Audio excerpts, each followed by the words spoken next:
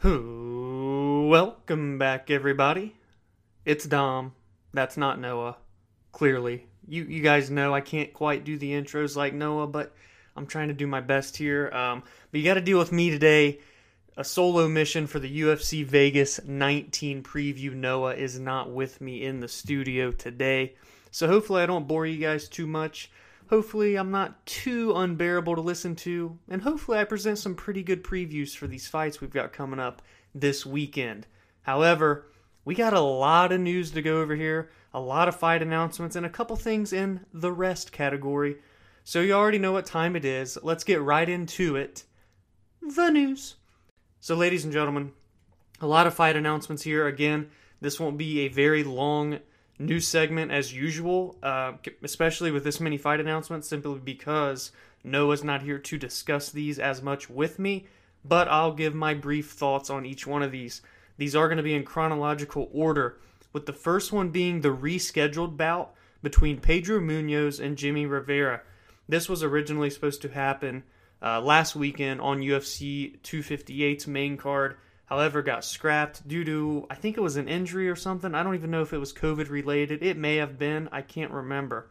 However, it's been rescheduled for February 27th, UFC Fight Night. This, of course, is headlined by Rozenstruik and Ciryl Gane. So this is all of a sudden looking like a really good card just with those two bouts. Because, again, the fight nights are the free ones, on ESPN, ESPN+. And that's two really great fights there, plus whatever else is going to be on that main card. And they switch up so often, who knows what else is going to be on there. Coming up next, this was the big headline today. As you know, we record these previews on Thursdays, and this stole the MMA community, or took the MMA community by storm, I should say, today. That is because Belal Muhammad, my prelim notable from our UFC 258 recap, coming off of a win just 5 days ago, stepping in on short notice, less than a month, to fight Leon Rocky Edwards. The UFC Fight Night, UFC Vegas 21, March 13th, main event of the evening at the welterweight division. Belal riding a 4-fight win streak. Leon Edwards on an 8-fight win streak. Leon last fought in July of 2019. Since then, has just had a rough go of things. Had COVID, had his bout with Tyron Woodley canceled last year due to that's when COVID broke out and he was stuck in the United Kingdom. Then he got COVID, so he couldn't fight Khamzat Chimaev. They rescheduled it. Khamzat got COVID, rescheduled it a third time for March 13th, and Khamzat is still unable to fight. However, Leon was dead set on sticking to the March 13th date. He wants to fight and wants to be active after the long layoff. Belal Muhammad said, "Hold my beer, kid," because he's coming in again off of 5 days' notice, accepted the fight today, fighting again on March 13th. Funny enough, that'll be 1 month exactly from his last bout, because UFC 258 was on February 13th. So that's going to be a great fight. I really think that's going to be a stand-up war. Shout out to Belal for stepping in when no one else wanted to fight Leon, and for Leon accepting this fight against... Belal was number 13 at the time. Let's see if he moved up actually in the rankings since Saturday. He is, as a matter of fact, still 13th. Yeah, so he didn't even move up. He did fight an unranked guy, so that's probably the reason why. So number 13 versus number 3. I think these guys are really going to show out. I think this is an incredible fight. Saw some eye rolls from some people. People just upset that, guys like Jorge and Colby weren't offered or at least didn't accept it.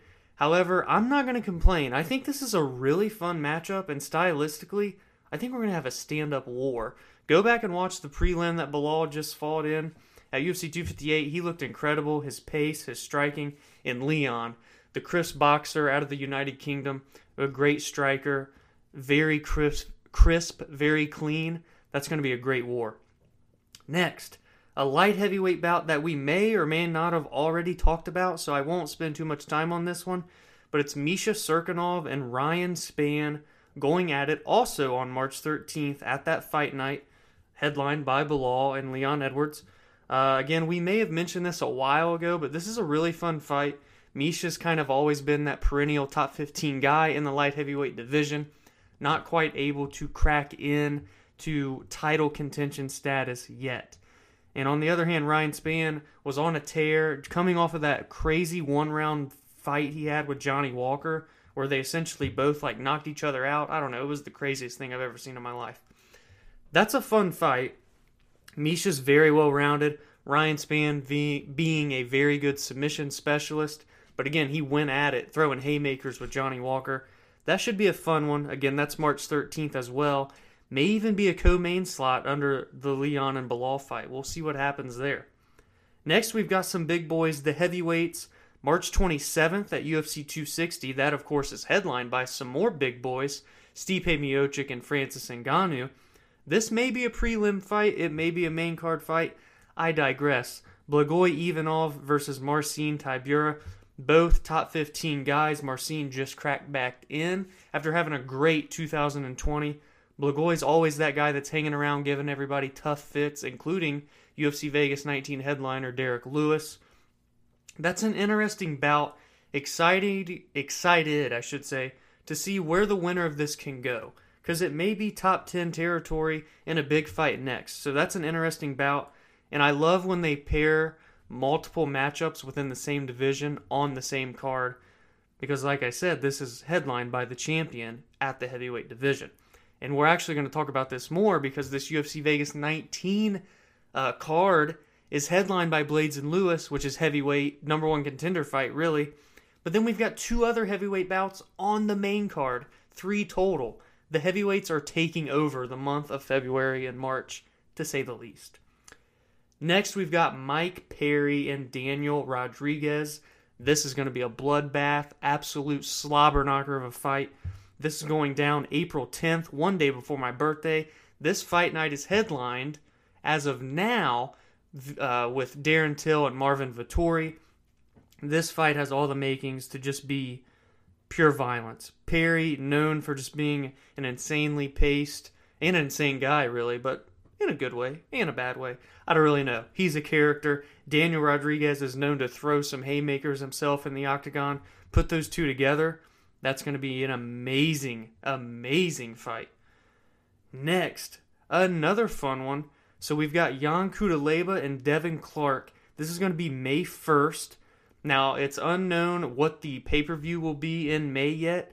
So I think this is going to be a fight night, and I'll get into why a little bit later. But nevertheless, this fight, Kudaleba and Devin Clark. Devin Clark, of course, coming off of that loss to Anthony Smith, where they had a headliner on a short notice. They actually took the headlining spot from Blades and Lewis the first time back in November after Curtis Blades fell through with COVID. And then Kudaleba coming off of that fight at UFC 254 where he got KO'd. I believe that was against Makhachev, if I'm not mistaken. So 2 lightweights here going at it. Or I'm sorry, light heavyweights, I apologize. And that's a really fun fight. Another one where it's going to be a stand-up war. It was Magomed Ankalaev, by the way, who had that fight with Kudaleba.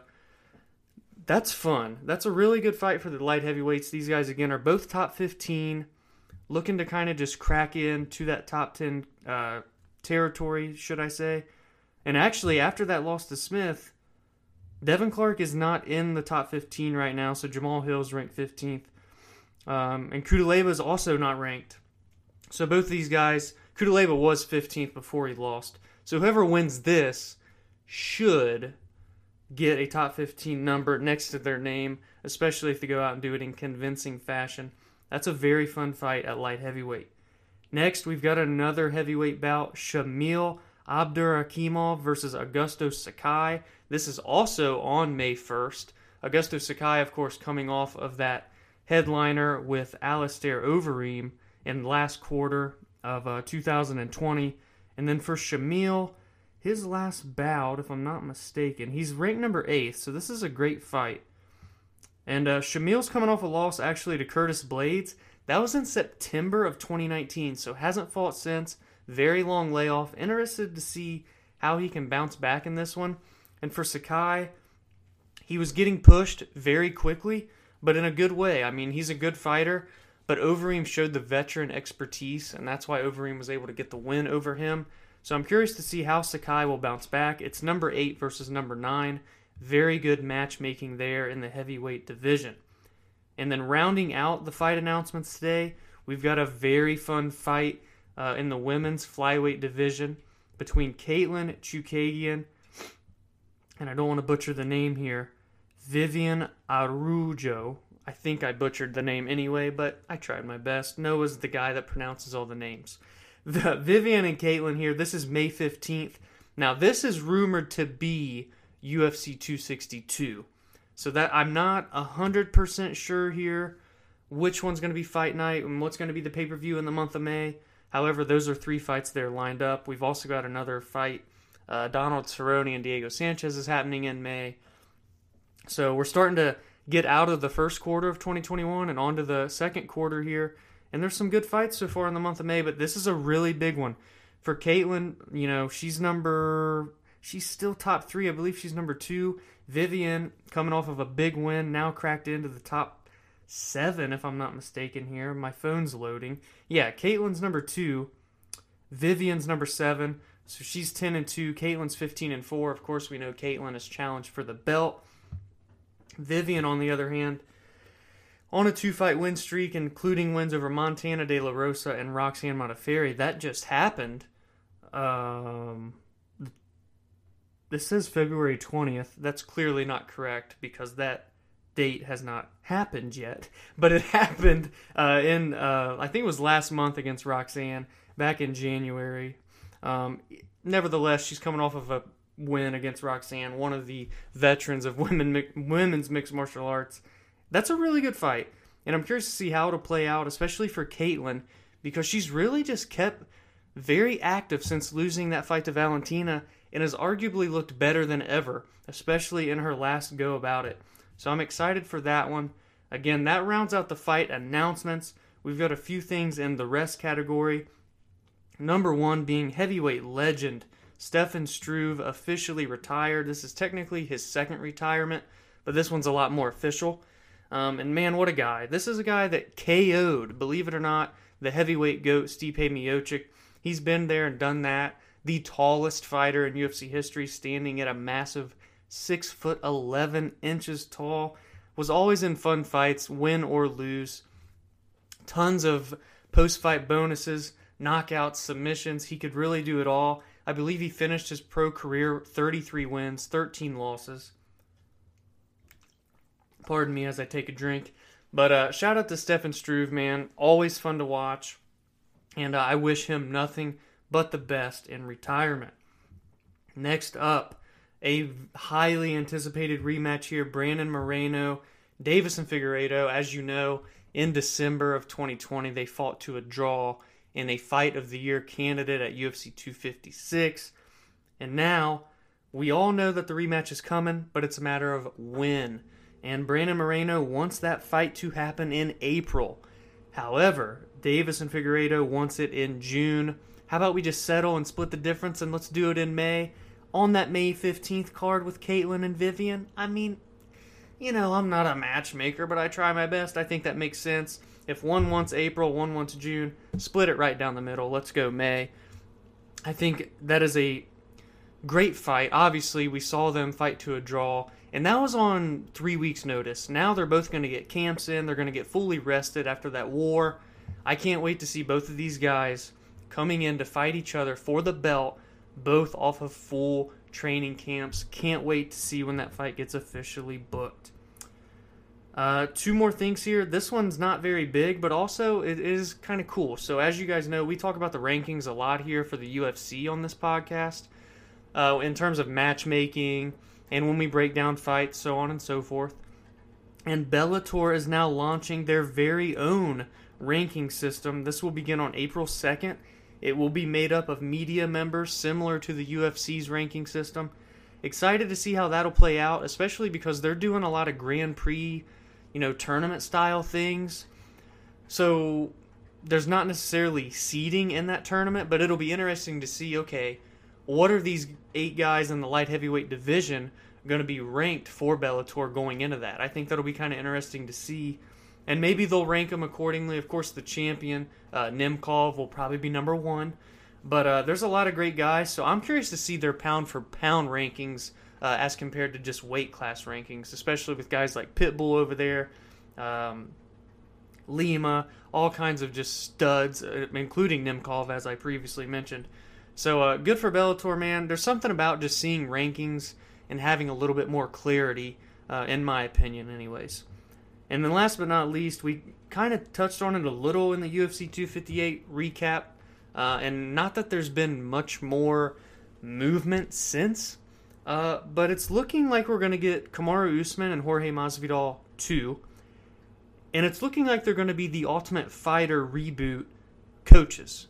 And of course that means they would fight for the belt as well. You know, this is a tough one because I really wanted Jorge and Colby, right? But then Leon's fight with Khamzat fell off, and it looked like Colby was going to fight Leon. But I also want Jorge to fight Leon because of the 3-piece in the soda back in the day.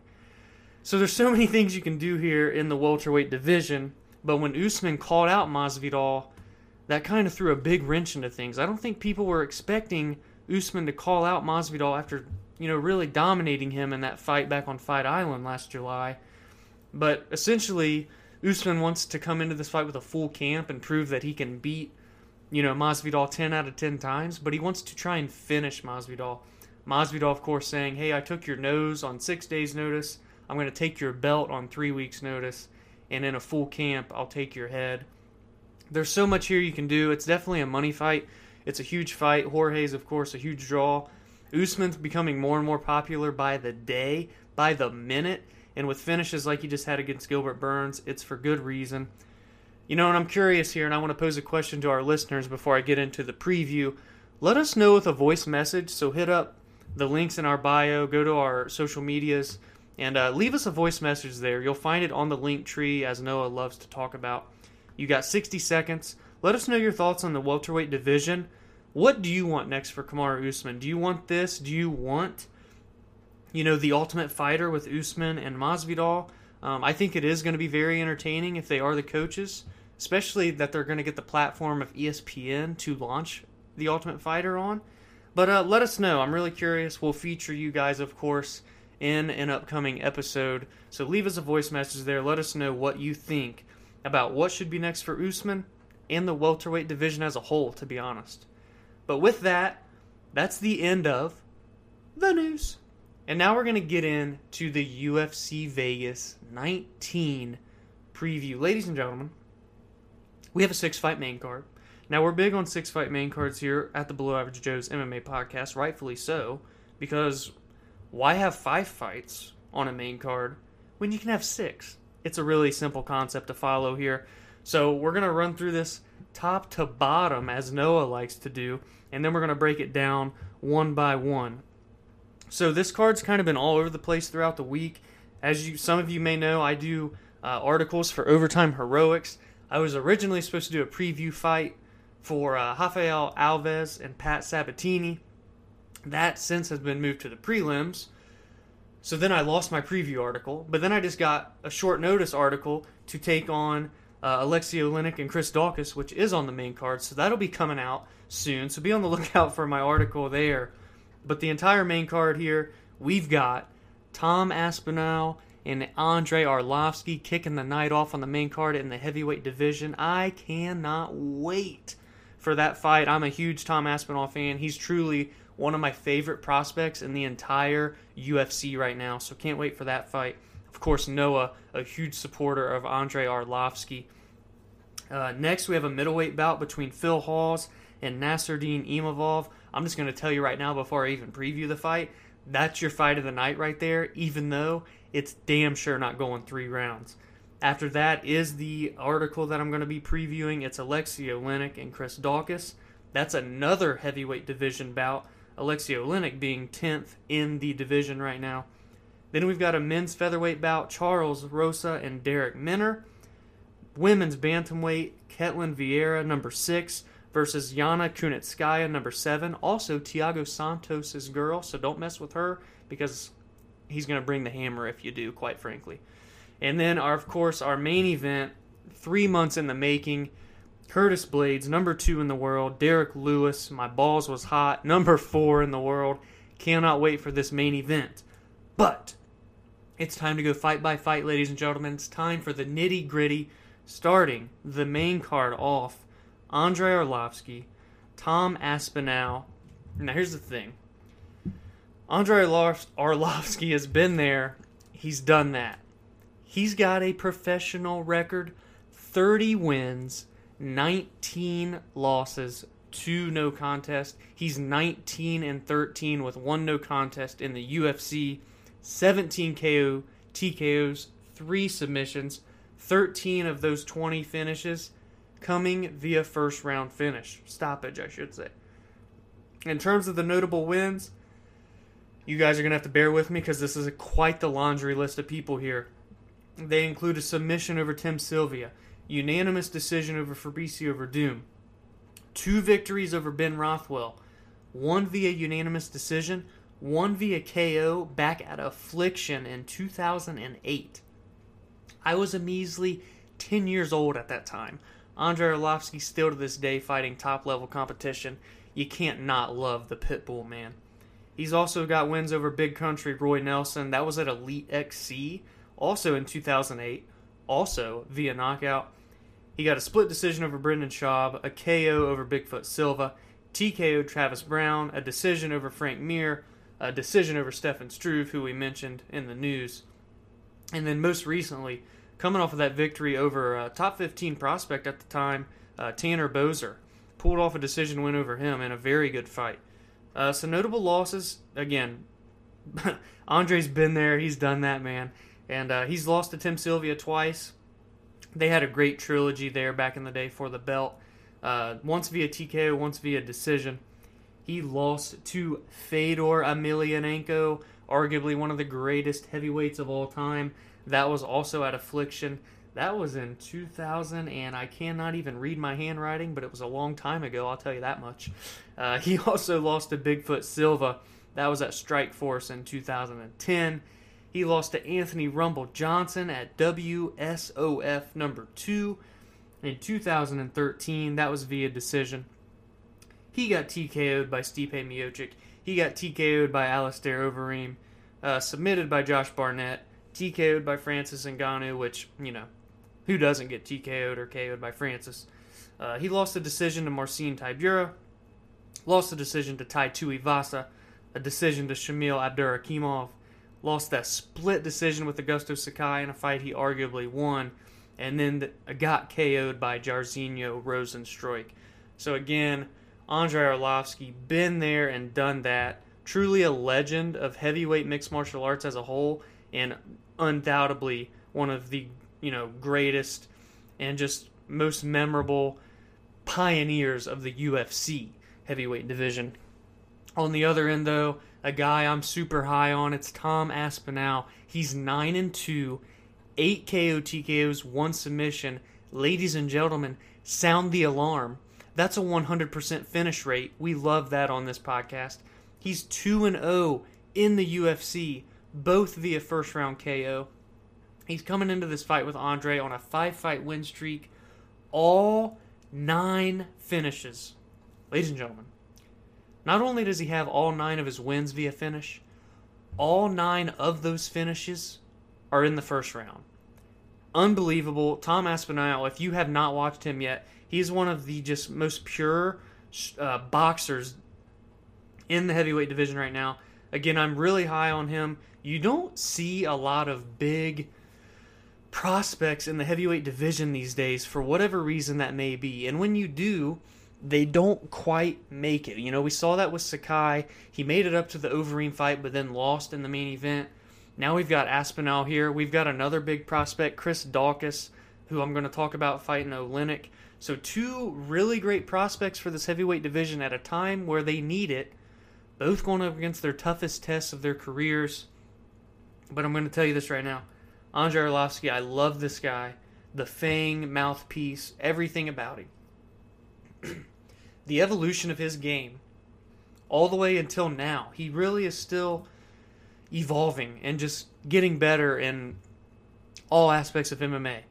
However, Father Time is undefeated, and Tom Aspinall is a young guy, still not even in his prime yet. Again, the boxing on this kid, unbelievable, and he's going to put it on display again at UFC Vegas 19 this Saturday. He's going to get another finish, which would be 10 for 10. And ladies and gentlemen, he's going to get that finish via first round KO TKO and make it 10 out of 10 finishes in the first round. Andre, I love you, man. You're a legend. Noah's going to hate me for this decision, or prediction, dare I say. But I just think Tom's really has that it factor, and I'm excited to see him go up against Andre. Can Andre win this? Absolutely. He just beat another prospect in Tanner Boser, win all 3 rounds, and I think that's his biggest path to victory. I think he needs to grind out Aspinall. I think he needs to stay clear of the big shots from Tom and really grind it out and try and get it to a decision. But I just see Tom landing his striking so crisp, so clean. We've seen Andre beat KO, TKO'd so many times before, and I just think it's going to happen here again this Saturday night. So on to the next one. Let me flip my page here in the notebook. This is the fight of the night. I don't care what anybody says. I cannot wait for this fight. This fight is perfect matchmaking, and this is why. So Nasruddin Imavov, this is again at middleweight, 185 pounds. Imavov is 9-2. 3 KO TKOs, 4 submissions. He's 1-0 in the UFC. His debut came against Jordan Williams, and he won that via unanimous decision. All 7 of his finishes have came in the first round, and he's coming into this fight on a 6-fight win streak. Phil Hawes, also 9-2. Here's the fun thing, though, because, ladies and gentlemen, how often do we get 2 guys on the same card with 100% finish rates? And now we're going back-to-back guys with 100% finish rates. Phil is 7 KO TKOs, 2 submissions. That's a perfect 9 for 9. Sound the alarm again. 100% finish rate. He's 2-1 in the UFC, but we like to count the Contender Series fights on here, so that's why I say 2-1. So his UFC debut was against Jacob Malkoun. He KO'd him very, very, very quickly. I believe it was like 16 seconds. It was crazy. So on the Contender Series, though, funny enough, he lost to Julian Marquez via KO. That was, of course, the gentleman who just had that third-round comeback victory over Maki Pitolo this past Saturday at UFC 258. Then proceeded to ask Miley Cyrus to be his Valentine, and she even responded back saying, "Shave my initials into your chest and I'll be your lover." And then he responded back to her, telling her to get a henna tattoo, and now the Barstool Fund's involved, and Julian Marquez, the Cuban Missile Crisis. Ladies and gentlemen, he's a national treasure, I'm just going to be honest with you. And then in Phil's second performance on the Contender Series, he comes back, this time gets a victory over Hadza Murat Bestayev, and that was via TKO. Of course, earning his UFC contract. Then, like I said, the Jacob Malkoun was his official debut. So if you want to get real nitpicky, he's technically 1-0 in the UFC, just like Imavov. But I like talking about the Contender Series. I'm a big Contender Series guy. 7 of his 9 finishes have came in the first round. He's coming into this with a 5-fight win streak. All 5 of those wins on this streak have came in the first round. I'm telling you right now, this fight is unbelievable. This is such good matchmaking. I cannot wait to see how this fight plays out. Phil Hawes has some nasty power on the feet, and I think he's going to put it on display again here. He's really on a tear. It's one thing, again, both these guys on win streaks. But for Phil, all 5 of them via first round, 4 of them, I think, via KO, TKO. That's unbelievable stuff. And I think he's going to show it. Dana loves his Contender Series guys, and he's showcasing him here on the main card for a reason. I think Phil Hawes is going to get it done via second round KO, TKO, but it's going to be a barn burner of a 2-round war. And again, fight of the night. I know I predicted it at the end of the second round, but hey, give me 8 minutes of chaos and then a finish, and I'll take it. Tuck me in bed after that one. But we can't go to bed because we got 4 more fights to go over. And the next one is a heavyweight clash between Alexei Oleinik and Chris Daukaus. Now, Alexei Oleinik has one of the most amazing records in mixed martial arts. 59 wins, 59, one shy of 60 if you're keeping track with me here on the math. 14 losses, 1 draw. 59 plus 14 is 73, plus 1 draw, that's 74. Alexei Oleinik has 74 professional fights. And here's where it gets real fun. Only 8 via KO, TKO, so, you're probably thinking, oh, tons of decisions from this guy. 59 wins, only 8, KO, TKOs. Well, he has 46 submission victories. 46. I didn't stutter. That's one more than 45, one less than 47.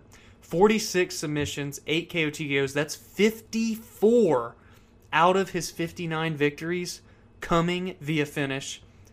I mean, just take a second, because I'm going to take a second and take a drink of water. So just think about that. 54 finishes. 46 of them via submission. Okay, here we go. So, funny enough, only 13 of those fights have been in the UFC. He's 8-5 in the promotion, with wins over Travis Brown via submission. He submitted Mark Hunt. He submitted Maurice Green. Submission, 46. You should have saw that coming. And then he also has a split decision over former heavyweight champ Fabricio Werdum. He's lost to both guys headlining this event, Derek Lewis and Curtis Blades, both via TKO. He got TKO'd by Alistair Overeem and KO'd by Walt Harris. 41 of his 54 finishes have came in the first round. Really just an unbelievable resume. He really is a legend of mixed martial arts. He's been there and done that. Oleinik has all around the world. However, he's got Chris Daukaus. This is another fast-rising prospect similar to Tom Aspinall. That's why I love both of these matchups and both of them on the main card. 3 heavyweight fights on a main card. I mean, my goodness gracious. Chris is 10-3. So, 13 pro fights versus 74. Yeah, safe to say Oleinik has the experience advantage here. But 9 of Chris's 10 victories have came via KO, TKO. He is 2-0 in the UFC with his debut coming against Parker Porter, and that came via TKO in the first round. And also his most recent bout in the UFC, although I do not have the name written down here on my notes, he finished it in 45 seconds. 7 of those 9 KO TKOs have came in the first round. He's entering this fight on a 3-fight win streak, and all of those are via round 1 KO TKOs, 2 of those, like I said, in the UFC. So this is an interesting bout because the paths to victory seem rather clear. Alexei is going to take anyone that he fights down. And if he doesn't take him down, he's going to be in some trouble. Chris is going to want to keep this fight on the feet for his biggest advantage and path to victory. Chris is going to look for the KO TKO. And as we can see with Alexei's losses, as I mentioned, in the UFC, 4 out of those 5 are via KO TKO. Chris's 9 out of 10 victories are KO TKO. So if Chris can keep this fight standing, I think he's going to be able to land shots, and I think he can finish the fight. But the experience that Oleinik has is unmatched. Again, 74 fights. I can't stress that enough. And he's going to come in here, and I think he's going to impose his will.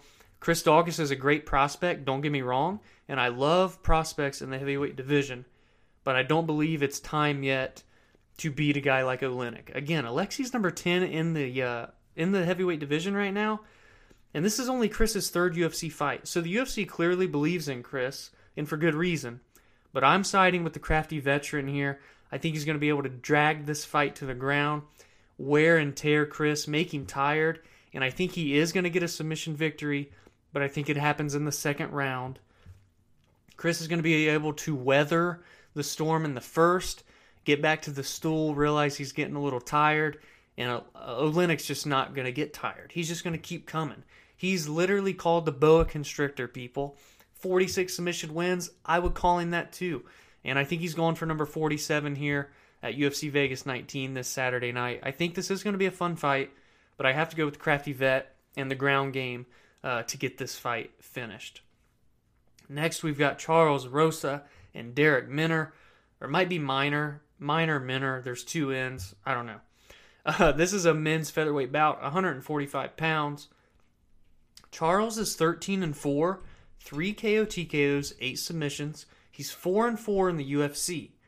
But the people that he's fought in the UFC is quite ridiculous and especially the people he's lost to. So he's got a submission win over Manny Bermudez and a split decision over Kevin Aguilar. His losses in the UFC, Dennis Seaver, that was literally his debut in the organization. That was via decision. He lost a split decision to Yair Rodriguez. He got TKO'd by Shane Burgos, and then lost a unanimous decision to Bryce Mitchell. So, again, 4-4 in the UFC. He was 9-0 when he entered the UFC. So, for one, it just shows the step up in competition when you come over to this organization. But however, he's fighting top-tier guys. All these guys are ranked opponents. Dennis obviously retired now, not fighting in the UFC, but he was ranked at the time and always top, 10. So, it's interesting here for Rosa. 9 first-round finishes out of his 11, so he likes to get it done and get it done early. For Derek, he's 25-11. I love this.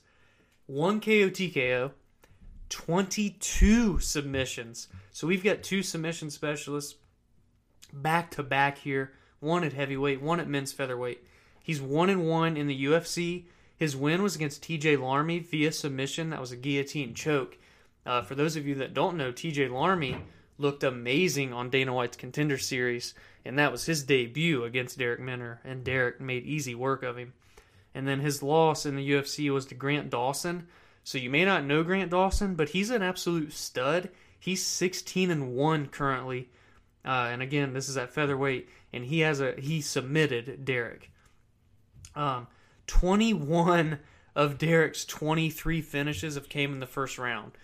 So this is my low-key fight of the night. I think this is going to be really interesting to see how this plays out. So we've got 8 submissions versus 22. Very well-rounded fighters here, and I think we're going to see a lot of grappling. But when we see 2 grapplers, sometimes it turns into a striking war. So I'm really excited to see who can get the upper hand in this bout. But this is my low-key sleeper fight of the night, to be honest with you. And I have a fun little prediction. So I'm actually going Charles Rosa, and I'm going a first-round submission.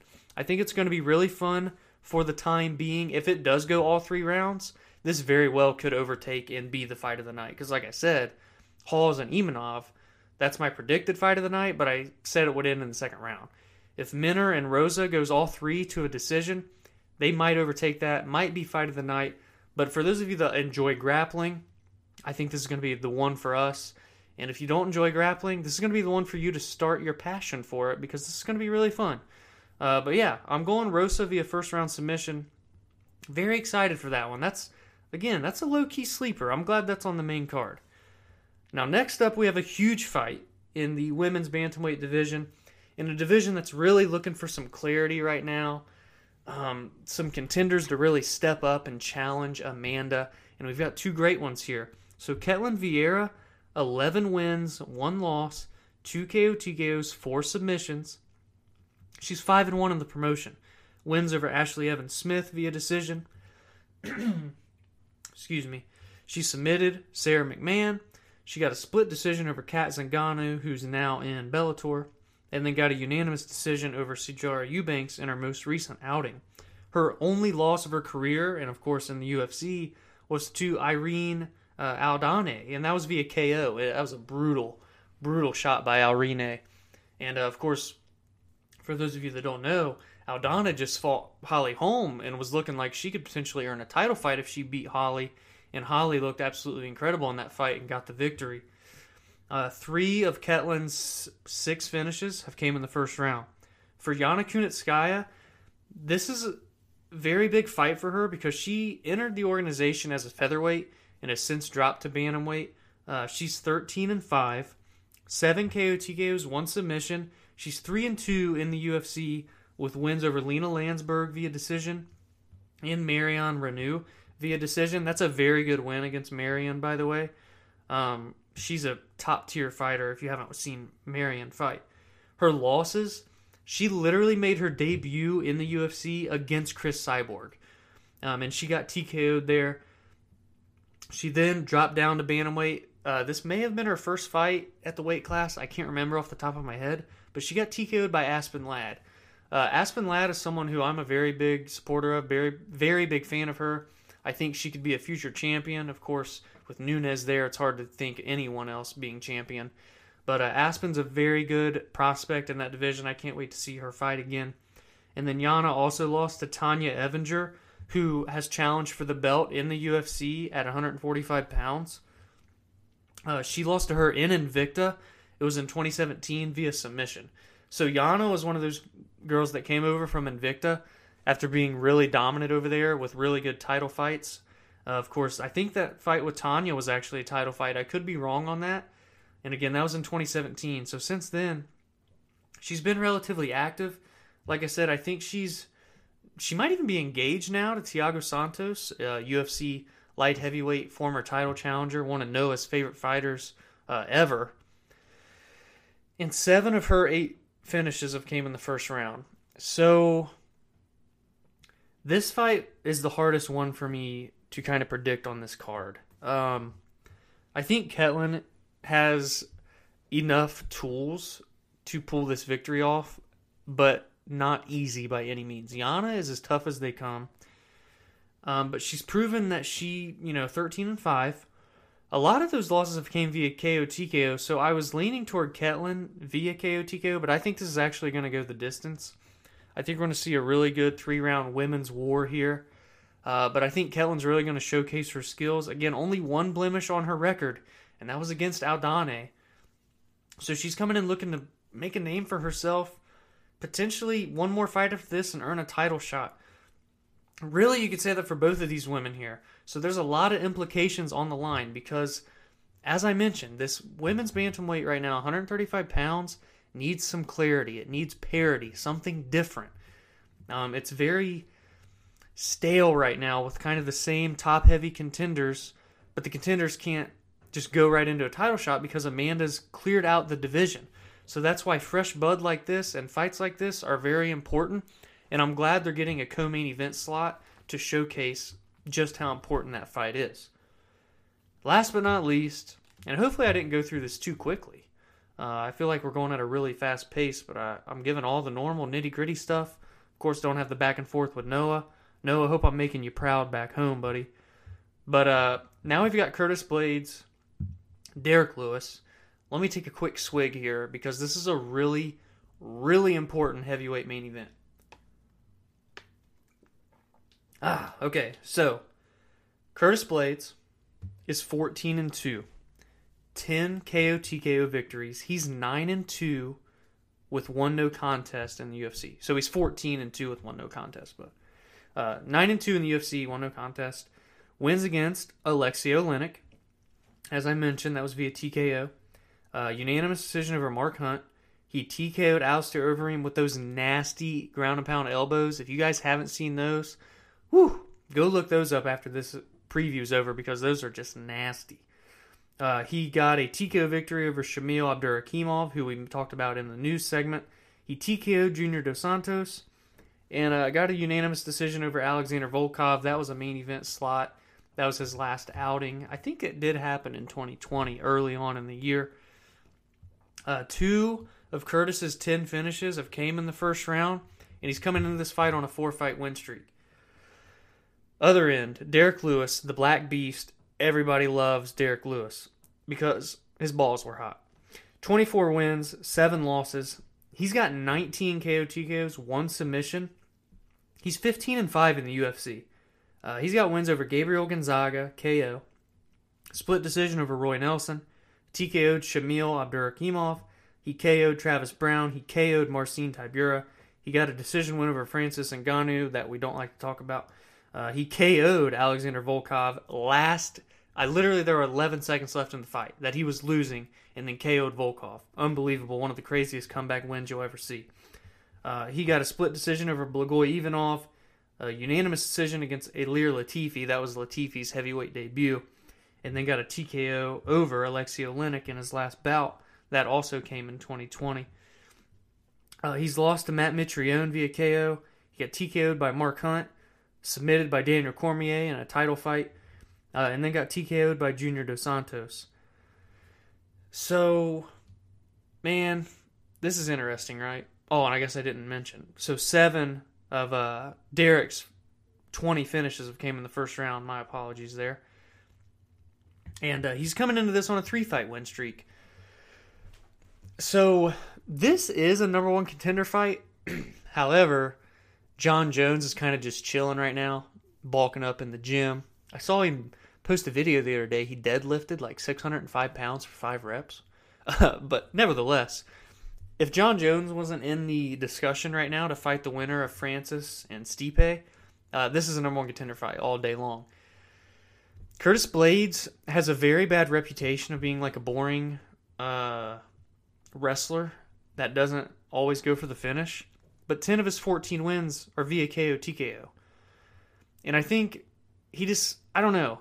He's a guy that likes to tell it how it is, and he doesn't really care what you think about him because he's coming in to get the job done. He's going to win, and he doesn't care how.